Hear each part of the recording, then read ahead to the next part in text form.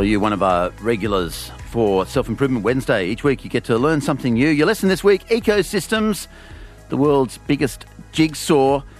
And in a way, when we focus on threatened species, we should also focus on ecosystems and how to understand them and save them. Your teacher is Richard Kingsford, who's Professor of Environmental Science at the University of New South Wales. Good afternoon. Good afternoon, Richard. You say, Richard, that it's useful to imagine the world as a giant jigsaw puzzle. What do you mean by that? Well, there are ecosystems everywhere you look across the globe. These are the sort of things that describe living things and their environments.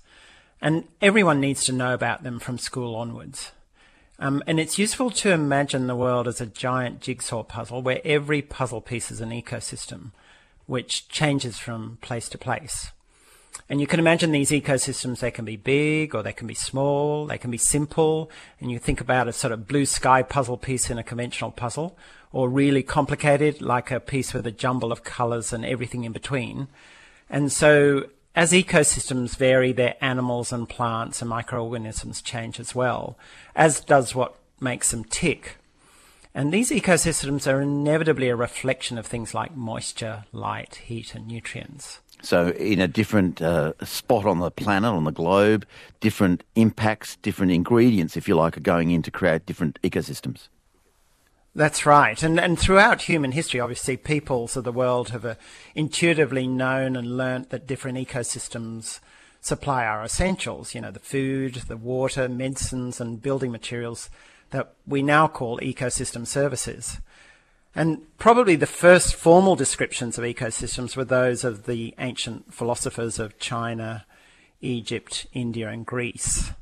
And sort of typical of the thinking at the time, Greek philosopher Aristotle identified that there are four classical elements to describe the world: earth, air, fire and water.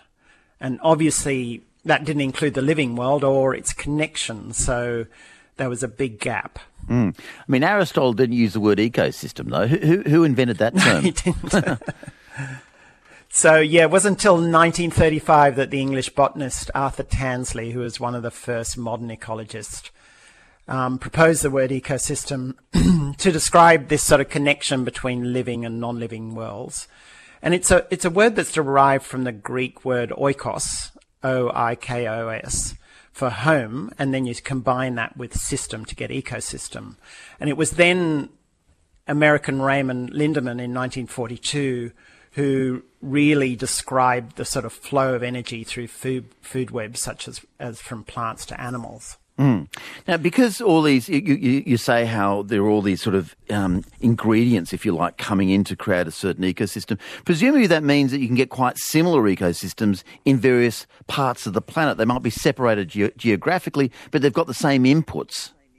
Yeah, I mean, it's worth sort of thinking, what are the five main things that you need in an ecosystem? You've got to think about the resources it needs, so the water, oxygen, nutrients, carbon and energy. And then, it's going to be in a particular environment that's shaped by the topography, temperature and salinity. The third thing is it's a range of factors like floods, storms, fires and earthquakes can disturb and also sometimes reorganize ecosystems. And then fourth, of course, all the plants and animals and microorganisms are inextricably linked as predators and prey. They're competitors for food or shelter, or even depending on each other for survival. So you can think of, plants need insects for pollination, for example. And finally, the fifth sort of major key feature is that in the Anthropocene period that we're in now, human activity pervades and influences all of those four features. Yeah, but it's those five features that are essential to classify ecosystems of the world. And just define that word for me, Anthropocene. Yeah, Anthropocene is a sort of modern period that people say because we are influencing everything on the world, including the geology. So that's what scientists call this present period.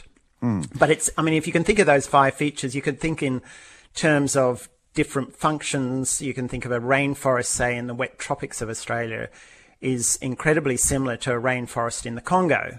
It's got similar types of plants and soils, even though the sort of species there might be different.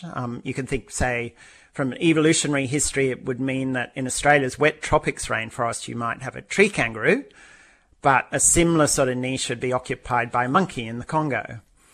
So when you look at the world through that lens, you realize that all of these puzzle pieces of Earth's ecosystems start to emerge. And there's also actually a hierarchy for ecosystems. They sort of fit inside each other, a bit like Russian dolls. So how does that hierarchy work? Yeah, so starting from the top, I guess everybody is familiar with, if you like, the largest dolls, which are the oceans, the land and river environments. They're all quite different to each other. People are probably less familiar with things like the atmospheric doll, if you like, and the subterranean environments, but they are all very different from each other. But those are what we call Earth's realms. And they separate out quite well, but like all things in ecology, there's uncertainty around the margins. So, for example, what do you call an estuary? It's partly a river, but it's also influenced by the ocean tides. So we also call transitional realms, such as a marine sort of freshwater for estuaries.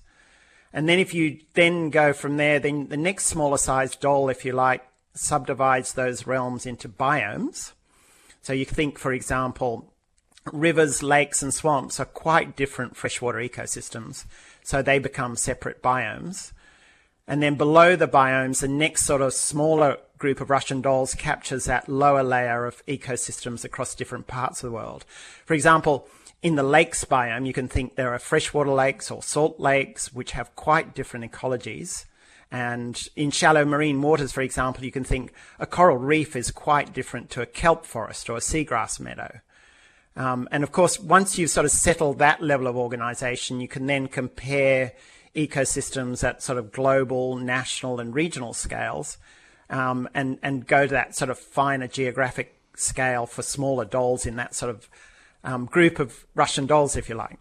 Why is this important? You know, I think it's easy to, when you talk about threatened species, I think to get human beings really interested in that, we respond to the idea that this is a species which may disappear from the planet. Why is it almost equally important, I think, in your view, for us to understand ecosystems as well as we understand our threatened species? Yeah, well, just before I come to that, one of the things that we sometimes forget in this sort of ecosystems that are also novel ecosystems which we've made. You know, things like cities, farms, dams and artificial reefs are all also ecosystems. They support plants and animals. They tend to be a bit simpler. So you can think of a cropped paddock is a bit simpler in terms of its terrestrial biodiversity to the nearby adjacent bush. But as you say, you know, the big question is, you know, why is this so important? The reason is you can then really start to say which are the most important parts of the environment for delivering on biodiversity or essential ecosystem services. It could be possible to map and audit all of a country's ecosystems, and that could really provide you the basis for environmental accounting of natural resources. And in fact, this is the new place that a lot of economists and the United Nations is currently developing, a system that's much more comprehensive than just the flow of money and GDP.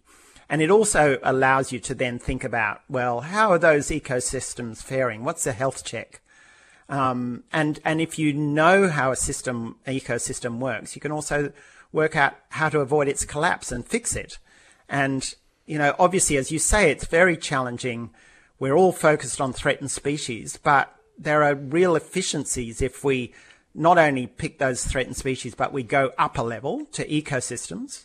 We all have to remember that the species we love and want to conserve, they have to live in an ecosystem. So it's not much point just conserving them. You've got to conserve their support framework, which is the ecosystem and the relationships between living and non-living worlds. So that's really the big challenge, is how do we strategically harness this growing knowledge of ecosystems and think about how it most effectively can be managed in terms of, you know, this big challenge between what we're doing and how do we protect the other animals and plants that share this environment with us. Yeah, well, we often talk, don't we, about these ARC projects whereby you get something like a Tasmanian devil population very under threat in Tasmania by that disease. You put it at, Barrington Tops and try to keep them alive. It's all very well, but in the end you've got to, and it's a great idea, of course, but in the end you've got to find a pristine environment where you can release them. Otherwise the problems will just happen again.